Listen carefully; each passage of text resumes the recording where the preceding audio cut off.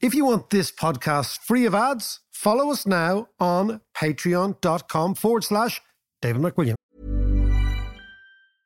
Hiring for your small business? If you're not looking for professionals on LinkedIn, you're looking in the wrong place. That's like looking for your car keys in a fish tank. LinkedIn helps you hire professionals you can't find anywhere else, even those who aren't actively searching for a new job but might be open to the perfect role. In a given month, over 70% of LinkedIn users don't even visit other leading job sites. So start looking in the right place. With LinkedIn, you can hire professionals like a professional. Post your free job on linkedin.com/people today. A lot can happen in 3 years, like a chatbot may be your new best friend. But what won't change? Needing health insurance. United Healthcare Tri-Term Medical Plans, underwritten by Golden Rule Insurance Company, offer flexible, budget-friendly coverage that lasts nearly 3 years in some states. Learn more at uh1.com. To understand the economy, you have to understand human nature. This podcast is powered by Acast. How you doing there? If you hear some heavy panting, it is not John getting overexcited. It is the old dog, Sasha, who's just decided that she's coming down to the HQ or the Orange Lodge, as you call it. The Orange Lodge. Shan painted one of the walls down to the basement orange, a real bright Ulster orange. To make her feel at home. Hey, it's only expression of our culture. Anyway, it's great to have you. It's podcast time. We're going to split this podcast into two, John. Yes, the indeed. first podcast, well, the first part of the podcast, we're going to talk about Germany's choice. And I think something despicable that the Germans announced in the last couple of days, which was they are not going to sanction any Russian gas, right? Yep. So I want to talk about that because basically that's what Putin has been waiting for. Yeah. He's been waiting for a big Western country to say, do you know what? We're not going to turn off a gas heater outside a pub for the Ukrainians, which is what the Germans said in effect, right? It's beyond me. Second part of the podcast, that fascinating story of Elon Musk buying yes. Twitter. Yes. And we're going to explain with Mark Little. Remember Mark Little from Primetime? Great guy. Mark's going to explain to us what it all means. It means for media, it means for the internet, all that sort of stuff. But it's fascinating. But we kick off Germans. But what about you? You had COVID, my man. COVID. Oh, Poor man. old John was... I was laid low. On last Sunday, I felt it kind of coming on. Monday, Tuesday, Wednesday, I couldn't move. I literally couldn't move. So you got a quite bad dose because I was in London because, you know, usually I try to get as far away from you as possible. Yeah. And I said, he's got COVID. I'm going over to the Ingerland. Over to the mainland. Yeah. No, but I tell you what, if I wasn't vaxxed, I shudder to think what it would be like. I would be in hospital. Definitely. Really? They're very weak, those Davises. They're very weak lungs. There was always a want in that family. But I'm back at it now. I'm all good. He's back, he's panting, he's ready to go. John Davis, ladies and gentlemen. Anyway, no, I want to talk to you about Germany because the key strategy for Putin has always been to play the long game and wait until the Western alliance atrophies. Yeah. One Western country is going to break ranks. And the extraordinary thing this time is that it's Germany. Now, for a variety of reasons, which we'll talk about, you would imagine that Germany would be more sensitive to the Ukraine than anything else, possibly, right? Okay. We're talking about within living memory. Yeah. Germans have stomped around that neck of the woods and done horrendous things, right? Yeah. So you'd imagine that in the thinking process in Berlin, say, hold on a second, we're the major country here. But I was reading a tweet sent out by the German ambassador to America, and it was just mealy-mouthed. And it basically said, we're not going to risk 1 percentage point of our GDP for Ukrainian lives. It's unbelievable. It's infuriating as well. But, you know, I never thought I'd hear myself say this. But Trump was right. Would you stop bringing everything back to Trump? No, I think it's important here. I genuinely think this is important. And it's also important for a second half of our conversation as well about social media in Trump's Truth Social that he's launched and how well that's doing or not, as the case may be. But Trump maintained, and it's the only thing that I actually agreed with him on, is the fact that he was saying that Germany should never have got themselves into this situation with Russia. Russia. And let's talk about how they did this. Because, what the extraordinary thing is that the Germans have basically given the 2 fingers to everyone, right? They've given the 2 fingers particularly to Eastern Europe, right? Yeah. So all those democracies from Estonia right down to Romania, right? They depend on German leadership, right? And Germany's always, Willy Brandt, this German, I think I've said it before, Chancellor from the 70s, said that Germany was a economic giant, but a political pygmy, Yes. right? And we'll talk about that in a second. But all those countries need Western Europe to stand with them. And all those countries need to know that when push comes to shove and when Putin invades, that we will stand with them and we will take some pain. Yes, yeah. He also gave the two fingers to Washington because this destroys Biden's coalition. Because Biden's coalition is based on China isn't joining it, India isn't joining it, Yeah. South Africa isn't joining it. A lot of African countries are equivocal, but at least the Europeans are there. Yeah. And yeah. I think what the Germans said is we're not going to risk one iota of GDP for you. Yeah, but it is surprising given the central role and the leading role that Germany has always had in that special role as kind of almost leader of the EU. Yeah, as they say in German, es ist ein besonderes Land. We can do it auf Deutsch. Die ganze Dinge auf Deutsch, mein Süßling. No, but the interesting thing is, years ago I learned German. I've been interested in German culture for a long, long time.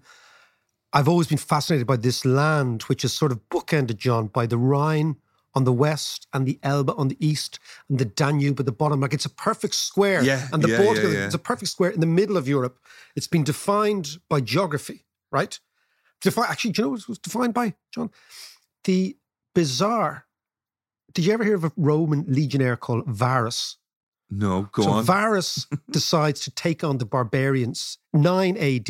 Right. Caesar always never went after the Germans in the forests. The Germans would come out of a raiding party, raid the Romans, and then go back into the forest. Yeah. And yeah. Caesar said, I'm not going, understanding guerrilla warfare. Caesar said, I'm not going to this. Yeah. And Varus said, I'm going to go after those feckers, right? He Right. goes in, they lost 20,000 men in one afternoon, the Romans, right? Okay. Wow. It was called the Battle of the Teutoburg Forest, right? Right. And mad pan-nationalist Germans always focus on that, saying that was the beginning of Germany, 9 AD. So you're going back and all Okay, yeah. But if we look at Germany, look, everything European goes through Germany because of its geography, number one. And number two, if you look at Germany, if you look at from, for example, the death of Bach, the great composer, Yeah. to 1933, that period was a period of German genius where Germany dominated Europe in every sense. Philosophy, in economics, in mathematics, in politics and political theory. It's produced Karl Marx, it produced Kant. I mean, we're talking about all of Europe's intellectual history is German, right? Do you know that they produced more Nobel Prize winners in the 20th century, in the first 30 years of the 20th century, than America and Britain combined? Really? Yeah, so this is an amazing country, right? Nobel Prize for everything. For everything. For everything. Okay. Well, Einstein being, but for course. maths, for Yeah. science, for literature, for everything, right? Yeah. Clever stuff. I mean, they're an incredibly clever race, right? And they're so important. That's why they're special. But after the Second World War, what they did in the Second World War has destroyed their sense of themselves. Like when I'm in Germany, and I go a lot, I always feel that it's a nation kind of suffering kind of collectively from post-traumatic stress disorder. Mm-hmm. Like the neurosis of the war, the fact that they should be leading, but they don't want to lead. We won't give them the permission to lead. They themselves don't want to be leaders because of what they did in the past. So you have this really conflicted country. Are psychologically, as a nation, were they kind of shocked by themselves at how far they went in the whole evolution of Nazism? I think they were. I think there's a lot of really interesting books reappraising this now. Yeah. I mean, there's a book I'm reading at the moment, John. You'd love it. It's called The German Genius, right? Right. Europe's Third Renaissance, Second Scientific Revolution in the 20th Century by Peter Watson, is an American writer. And it's basically about this period where the Germans produced everything, every single thing, and then they destroyed it under Nazism. And Right. they never really recovered. But it's an extraordinary book. It's a big yoke, okay? But it's about the Renaissance. Basically, he's saying that the European Renaissance we think happened in Italy. But he Yeah. said there was a second Renaissance that happened in Germany. And that's really the epicenter of everything European. And now what we see is the Germans being completely hostage to the Russians, Yes. Yeah. and they allowed themselves to get into that position. They made peace with the Russians. But surely they could see this coming down the tracks. You know, Putin's in power 20 years, and this was his kind of game all along.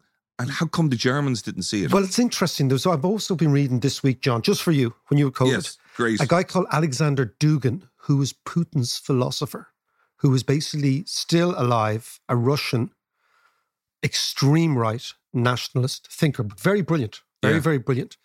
And he has said in no uncertain terms, right, and Putin's been playing for his playbook, that the Russian world is what he talks about, which is a Russian-speaking world, Russian culture. He's the one who started this idea that the Ukrainians are not people. They're not a race. They're basically Russians who have been persuaded by the West to think they're a race. Yeah. He's the one who said we're going to divide the country up in half. He's the one who said, this is all about 10 or 15 years ago. The one who said we're going to get Crimea. All these areas, everything that Putin's doing, if you read Dugin. And of course, that would have... So it's Dugin's playbook. It's Dugin's playbook, yeah. Right. Alexander Dugin, right? Dugin, right? But if you look at... Enter to the Dugans down in Waterford. Derek Dougan. Used to play... Derek Dougan played for Northern Ireland.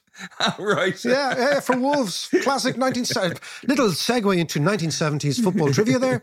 Back into German genius. Anyway. We're back in the room. Back in the room. But you're absolutely right. Like, it's an amazing oversight. And if you think Gerhard Schroeder, who won 3 elections as the SPD, right, the Social Democratic Party in Germany, he ends up on the board of Gazprom, Rosneft. He's like the broker between Russia, right? Yeah, that's right. You have Angela Merkel now. People are saying, well, she was cozying up to the Russians all the time as well. And of course, it's got to do with the Second World War. There is a German guilt about Russia. Yeah. And there is a German yearning for peace with Russia, not because they're afraid of the Russians, mainly because they feel that Germany needs to be the one that accommodates all the time, right? Yeah. So they were quite happy, as you said, to say to the Americans, we're not going to defend ourselves. So the Americans had to pay about 2 or 3% of German GDP every year to pay for German defense, right? There's also, forget, Germans of our generation, a little bit older, were the people who were brought up in the 70s and 80s, and they are profoundly peacenik, right? So there was a huge anti-war movement. Why? Because all the nuclear weapons of Europe were in East or West Germany. They would have been destroyed. Yeah. And the game plan between NATO and the Warsaw Pact was destroy Germany anyway.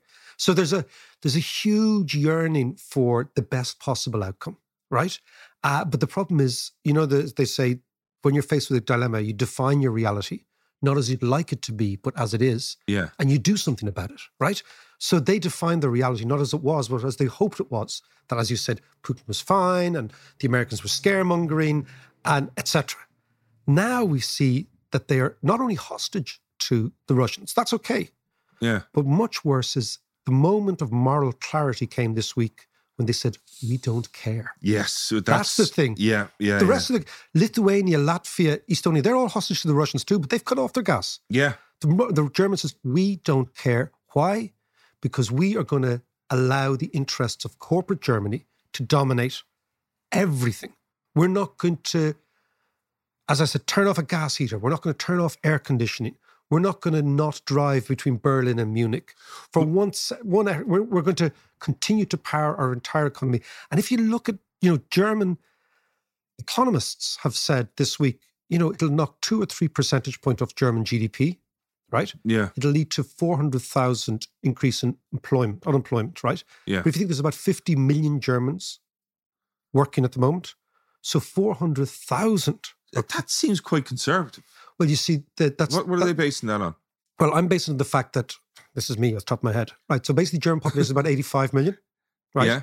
And typically, the labour force is about 2/3 of that. Right. Because basically, your labour force isn't your whole population. It's the population between 15 and 65. So let's say there's about 50 million Germans working.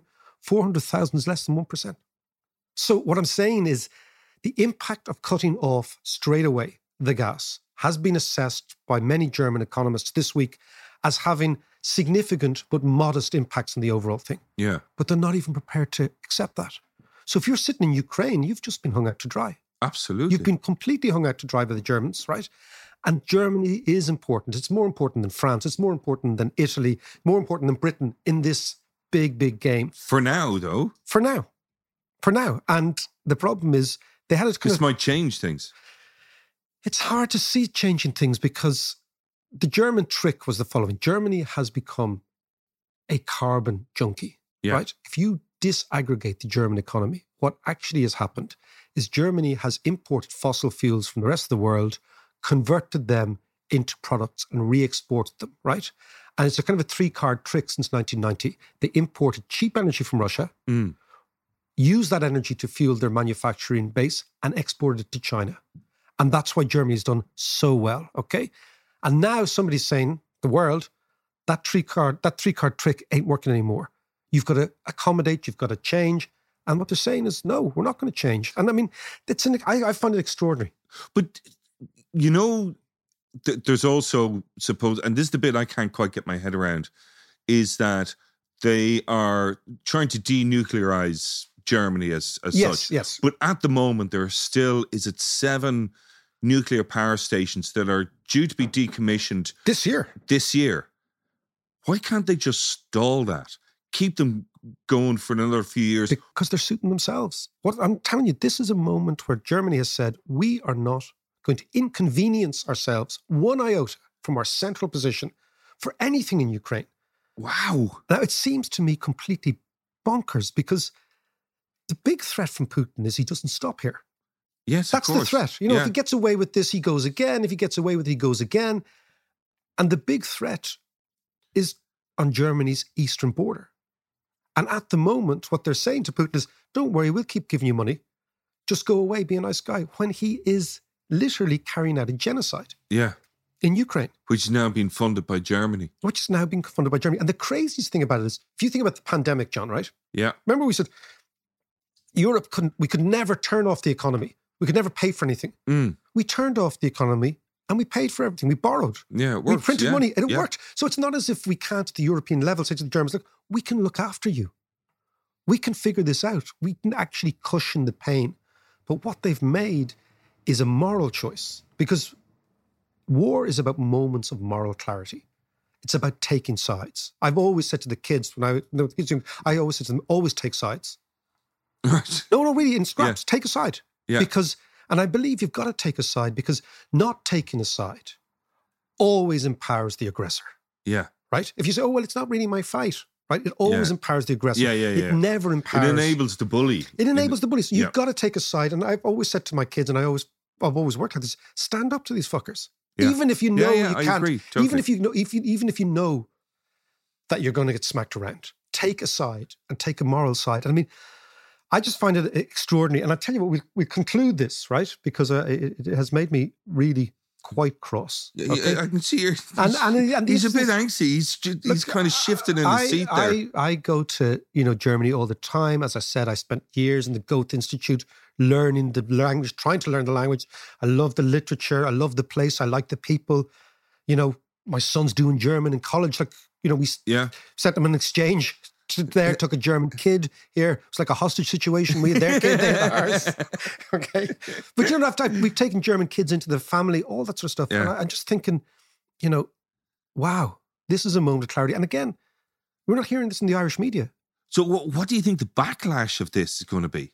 Is this going to be... The backlash is that Putin is sitting in the Kremlin saying, I told you so. But in terms of, say, the EU, what is it going to do to the Union? Well, this is so for example, you have France going into an election, right? Yeah. Macron tried to play the I'm a statesman, it's all going to be about Ukraine card. And it looks as if that's going to be really tight. So Macron can't say anything until next week or the week after. Yeah. If Le Pen wins, Le Pen is Putin's buddy. Yeah. Right? Yeah. Le Pen wins, think about this thing. Le Pen wins, imagine that, right? Germany says, we're not going to turn off the gas. Imagine being a Pole. Imagine being a Czech person, a Slovakian, a Romanian, right? Hungarian, right? You're on the border of Russia. All the European powers. The Brits won't even let anyone in. They're sending them all to Rwanda. Do you know what I mean? That's something else we need to discuss. Like you're sitting there as a Ukrainian, you're thinking, what the fuck? Right? Yeah. You know what? I'm going to leave you with the words. There's a very, very famous quote by a guy called Pastor Martin Niemöller. Yes. And Martin Niemöller was a Protestant pastor who was jailed by the Nazis. He was anti-Nazi.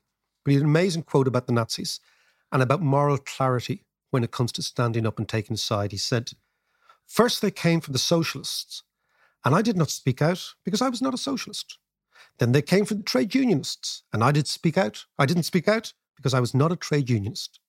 Then they came from the Jews, and I did not speak out because I was not a Jew. And then they came for me, and there was no one left to speak out for me.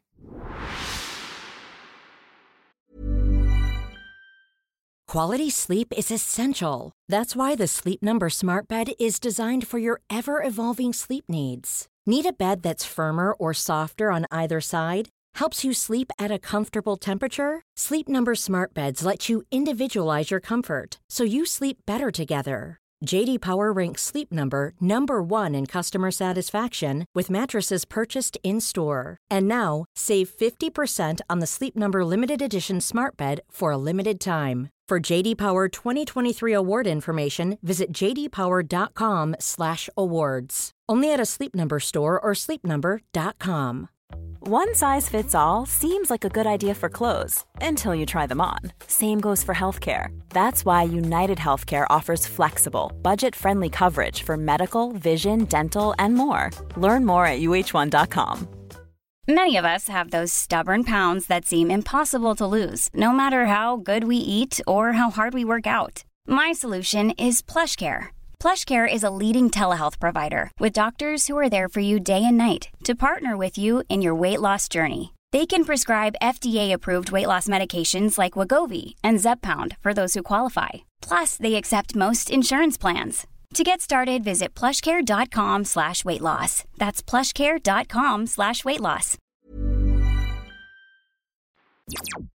There's certainly much more of this game to play, and let's see how this plays out.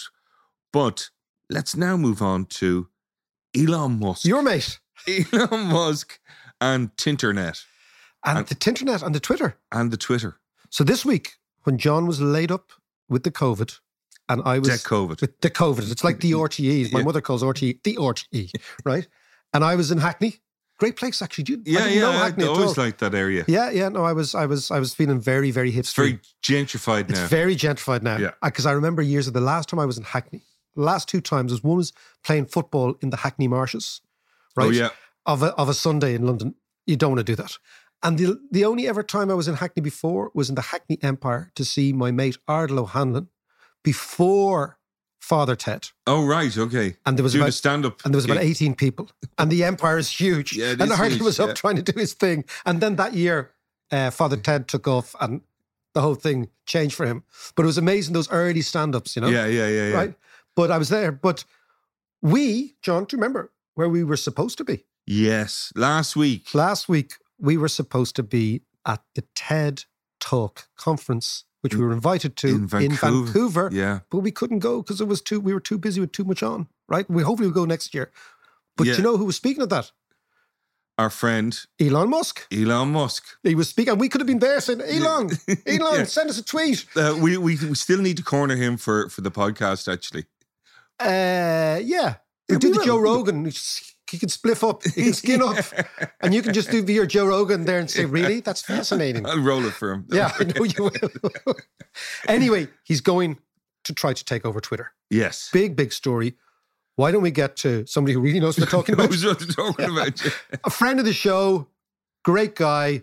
Lots of Irish people will remember Mark. They mightn't have seen him for a while as the anchor man of Primetime in his pomp. He's done a huge amount of other stuff, sold companies, created companies, all to do with the internet, all to do with media online. Let's go and talk to Mark Little about what this means. I'm looking now at the front page of the Financial Times. Says, Twitter cooks up a poison pill to thwart Musk's $43 billion takeover. You probably heard about it over the last couple of days. Elon Musk has made a takeover bid for Twitter. The Twitter management have decided we don't want any of this sort of stuff. And it's kind of the beginning of a process. Many people would just say, look, that's a media event, a finance event, but maybe it's something deeper and maybe it's something more consequential. And we have on the line Mark Little, a man who'll be known to many of the listeners. Mark, how are you? I'm doing great, David. Thanks for having me. Not at all. Now, listen. Let's talk straight away, Mark. One of your gigs recently was vice president of media Europe for Twitter. So you worked deep in Twitter. You know the company well. What do you make of this, first of all? Well, first of all, yeah, I don't have any shares in Twitter, so I have no conflict of interest there. But like, I sort of feel for my former colleagues at Twitter, because like Twitter, to be quite honest, in the beginning was pretty chaotic, right? It was a place it was very flat, no hierarchies, and really enjoyed working there. Great people, but it had a real disorganization vibe about it. And it's in the last couple of years, it's really got its act together. So I kind of feel it's a real shame. It's got this distraction. It's been doing really good work in terms of making the platform safer, the business model stronger.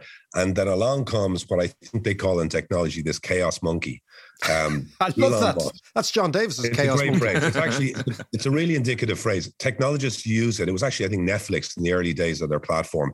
They would intentionally get some actor to come in and cause chaos to test the resilience of the system. And that for me is the big story about Elon Musk. He's a chaos monkey, a bit like Trump was for democracy. Elon Musk is for big tech. He's the kind of person who comes in like with promoting his Dogecoin. He has, all these pseudo events that he cooks up. And this is the latest one of them. So I'm kind of less interested in whether or not he actually gets through with the bid or what the drama is at the boardroom level. Much more interested in what this says about what I think is a slow motion fragmentation of the internet. And someone like, Musk comes in, tests the strength of these systems. And we suddenly realize it's like the end of The Wizard of Oz, where the big... the big reveal is there's no one there. And that's kind of in some ways what he is exemplifying here. Like the richest man in the world goes and buys what becomes our public square. There's something wrong here, if that's possible, first of all. And also then, if he actually goes ahead and does it, do we want the richest person on the earth deciding how we speak and how we interact? And that's why this is significant, not the boardroom drama or the shareholder value. Well, it's interesting you mentioned The Wizard of Oz. I mean, the other great movie of that generation was Citizen Kane. And Citizen Kane is about a sort of a very wealthy man who decides to buy up all the newspaper industries and tries to exercise his own views. So let's talk about that idea, the proposition that the richest man in the world buys the public space. Let's explore that idea a bit more. So, I think he's like, I've met him and I've interviewed him, and I find him really compelling because he's kind of, I suppose, our generation, Dave, I'd have to say, like the Gen Xers, right? Yeah. When the internet came along, I don't know about you, but I found it absolutely exhilarating, right? I was working at RTE. I was the man on the telly. Nobody could speak to me. And then suddenly on Twitter, I could actually get questions. I remember crowdsourcing questions on Twitter for the late Brian Lenihan or, the financial regulator during the crisis. And these were people, people in the banking sector who were actually giving me information I never would have found. So for me, the internet was an exhilaration. The old gatekeepers were gone, and in their place, everybody could tell a story. And I think Musk, for me, was very compelling. When I first met him, he had this great sense of removing any of the limitations, literally limitations from gravity to setting up electric vehicles. The problem was the dark side of that started to become apparent. I think the second wave of the internet, we suddenly realized that all these problems that Musk seemed to, propose solutions to were much deeper. There were system failures. It wasn't just a bug in the system that we had misinformation. It was actually the way the system was designed. And so for me, I think technologists and the ones who build the system we have a blind spot. They don't have that sense of humanity because everything is an engineering problem. And that's what I have a problem with around Musk. I admire him. In fact, some of his ideas for Twitter, really good. He says, expose the algorithm. Tell us how the decisions are made. He's very good ideas about subscription revenues that might actually help, create better business models for Twitter. But in the end of the day, the engineering mindset is that you move fast and you break things. And really, in the end of the day, that's the way things work. And I feel that's part of the problem we've had in the past 10 years is we should be moving slow with purpose and rebuilding things. And I don't think Musk is the kind of person that's going to bring that kind of humanistic principle back into the way the internet is designed.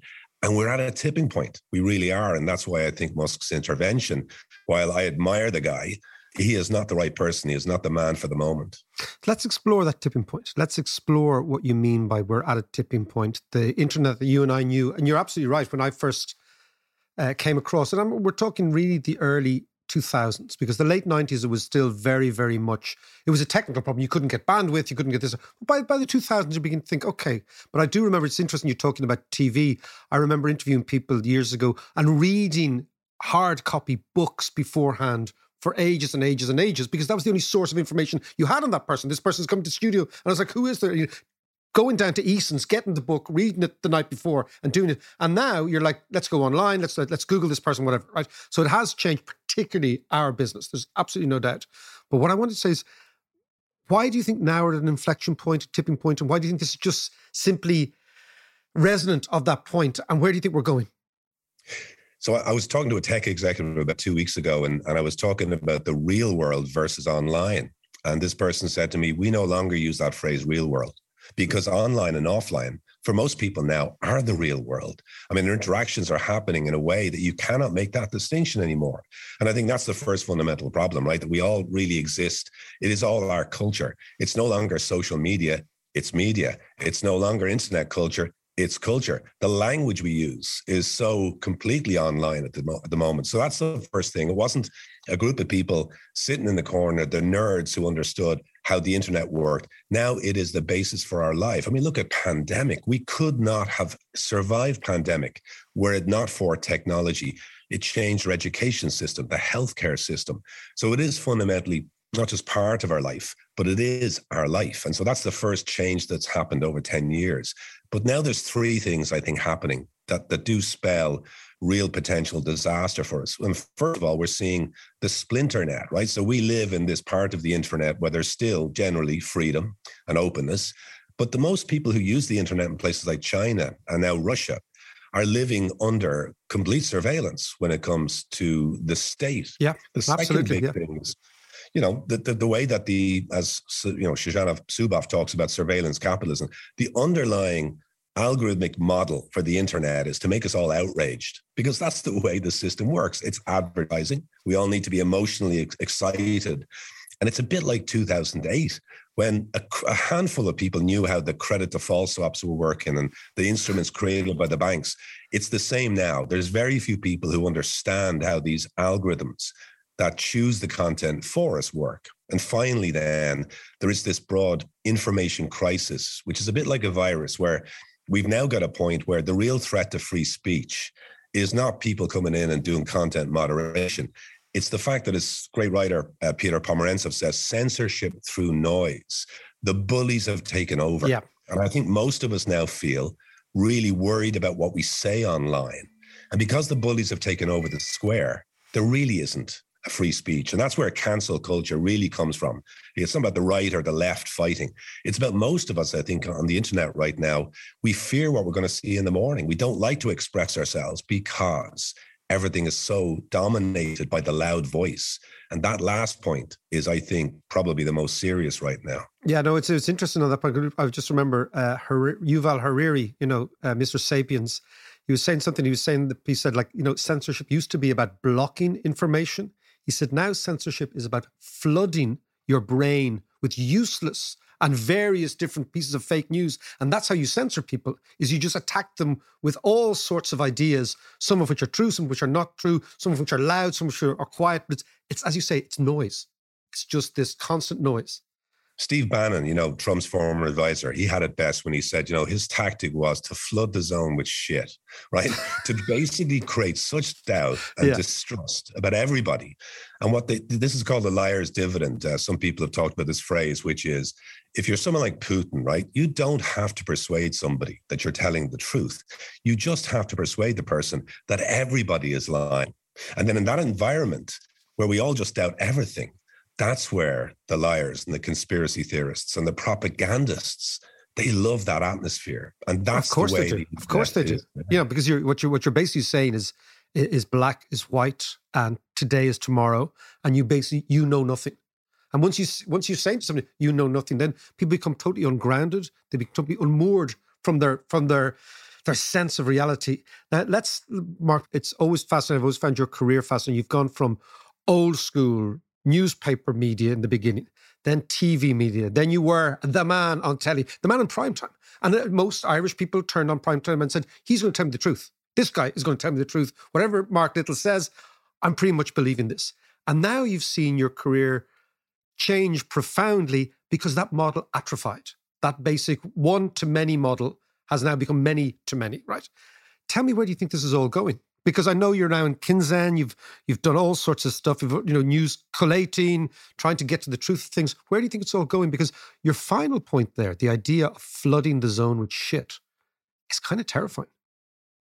It is, and that's the way the internet is designed right now, is there's no proper oversight. And for me, like yourself, I get exhausted reading my LinkedIn profile because but a constant theme in all of the things I've done has been the fact I really welcome the idea that we don't have this gatekeeper elite system anymore. We don't have them at the banks anymore, religion, some ways the media. So I welcome the radical decentralization of power to individuals to see on their phone. The power you have on your phone now today, for me, is a really inspiring thing. Here's the problem. Who's there to guide you? Where's the curator, the editor? And for me, it's about kind of coming up with a way for us to solve this contradiction. We now have power to make our own calls, our own decisions, but who's going to help guide us?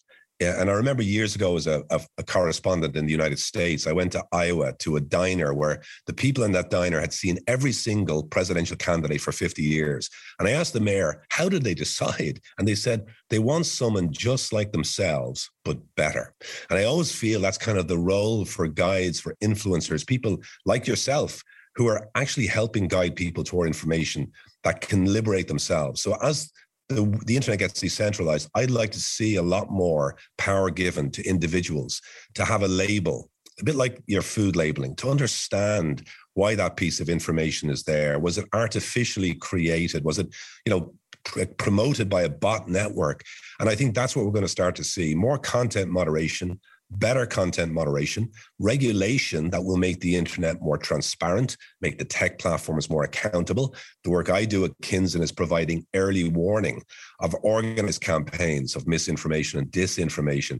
Just give more power and context back to the individual. So it's more this balance between decentralization and making people feel like they're digital citizens, not digital subjects.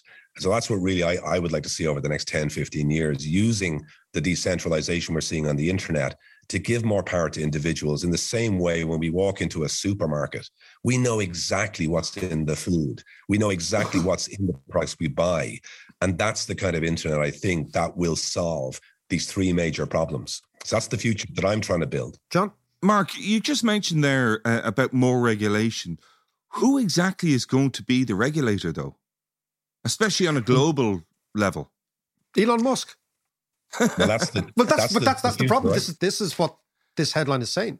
He wants to be the top dog.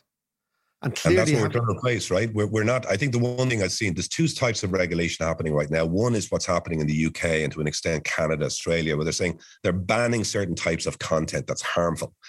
Ban it, take it down. Yeah. There's another type of regulation that in Europe at the moment, the Digital Services Act and a few affiliated pieces of legislation are saying, no, make the process, absolutely accountable and transparent. Tell us why you take things down. So I love that kind of move toward more transparent systems.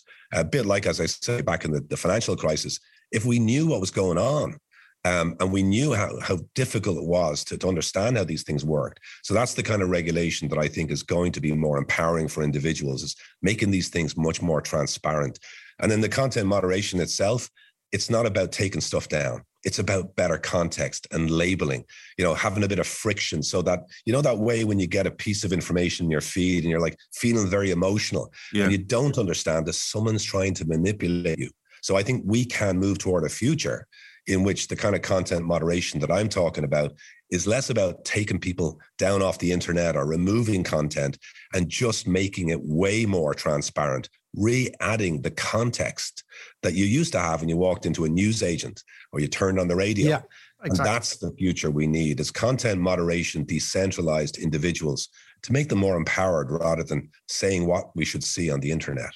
And what about the question of anonymity online? You spoke about kind of armies of bots there and everything. If everyone had to be who they are online, people wouldn't be saying half the shit they're saying. Yeah, it's a really good example of what they say in technology is a wicked problem. So I totally agree with you. It would instinctively make everybody accountable for what they say. But there are problems there because of the dissent. The Arab uprisings that I remember for me marked a big change. If we had made those people, open and accountable and put their names on the internet, then some dictator or autocrat would have gone and put them in jail. And we're seeing that right now in Russia, right? So this is one of those difficult trade-offs. And for anybody who has simple solutions for you, they're not paying attention or they're lying to you. And this is one of those areas. So I think generally I would argue for a public square, a bit like public media, where we all share the same platform and then create, places we can go to say whatever we like anonymously. And, basically have our own, expression, our definitions of freedom of expression. So the creation of a public utility where we're all together and then paid for services or smaller communities and platforms that have their own way of setting their own regulations. But anonymity, ending that is not a silver bullet and could create unintended consequence like every potential reform of the internet. And that's why this is so difficult. Mark Little, listen, I could listen to you on this for ages. By the way, we're drafting you into Dalkey. I've just realised now, as you were talking, I said, now that's a really interesting theme. We're going to have Mark Little on the future of the internet. We're going to talk about it in real life. In real life, in a tent down the road. Listen, Mark, brilliant stuff. Great to see you. Talk to you soon. Thanks, Mark. Mark is fascinating there. Yeah, he knows his onions. He does know his onions. But I was trying to look it up there. I read somewhere quite recently over on the internet. On the internet. So you better trust it. Fake news. But that in actual fact, it was somewhere around a third of people actually don't really want freedom of choice on everything. A lot of the time people want to be told what to think and guide us. That's me. You tell me to think. But Mark talked about that, about guiding people through this whole jungle of information and misinformation and all the rest. And it is really daunting for people to, when you're researching, when you're Googling it. Yeah, exactly. But it was interesting that, and I can't remember what the exact figure was, but it was in around the 30% absolutely do not want freedom of choice. This was an American figure, so they might have skew on it as well. I can understand. I mean, it's funny. I thought what his point about our generation, the Gen Xers, I didn't even know we were called Gen Xers until about 2 weeks ago, right? But our generation, right? Because we kind of came to the internet like, wow, this is fascinating. This huge amount of information for free. This is transformative. Yeah. Now, Musk is our generation too. And all those founders, a lot of the founders of the big tech companies are Gen Xers, right? Yeah, yeah. So in a way, we're the sort of hinge generation. Then we look at our kids and they are the generation that's brought up with it. And for them, there is no contrast between real life and your online life. Mm. And for them, culture. So we're in a way looking at this quite differently. And I think what he's saying is that Musk doesn't realize in a way what he's buying because he's still thinking a bit like a Gen Xer, right? Yeah, and with his engineering hat on. With his engineering as hat opposed to his human hat on. Well, I'll tell you the great thing is, Rory Sutherland. It's the difference, yes, of course. Yeah, the difference between engineers and marketers, right? Yeah. Rory Sutherland has a great riff on how engineers shouldn't run the world, even though they do. And he was talking about the what's it called? The Eurostar. Yes. From London to Paris. And he said they spent something like $2.5 billion, the engineers, trying to make the train go 10 minutes faster. Yeah. Right? And this was what they did in the UK, between engineers, UK and France. And he said, don't you think it would be a far better idea, right? Rather than spend $2 billion on making the train go 10 minutes faster, allow the train go 10 minutes slower, but spend the $2 billion on having the world's top supermodels, men and women, were swannying up, serving Chateau Petrus for free to everyone. You'd be on the train for 5 hours happily. Absolutely. And that is the difference between we want a world that's run by marketing spoofers rather than engineers. While I have you there, listen, I just want to say thank you so much to all our Patreons who really supported myself and John throughout the last nearly 3 years, man. 3 years, wow. Oh, it's a long time. I thought it only started last week. It's such a good crack, though, isn't it? It is. It's like having the dream gig, you know. Thank you very, very much. And if you do want to support us on Patreon, it's patreon.com/David McWilliams. You get ad-free, you get courses, you get chats, you can ask me questions, all sorts of stuff, and you really become part of the gang. So that's patreon.com/David McWilliams. And again, thank you very much.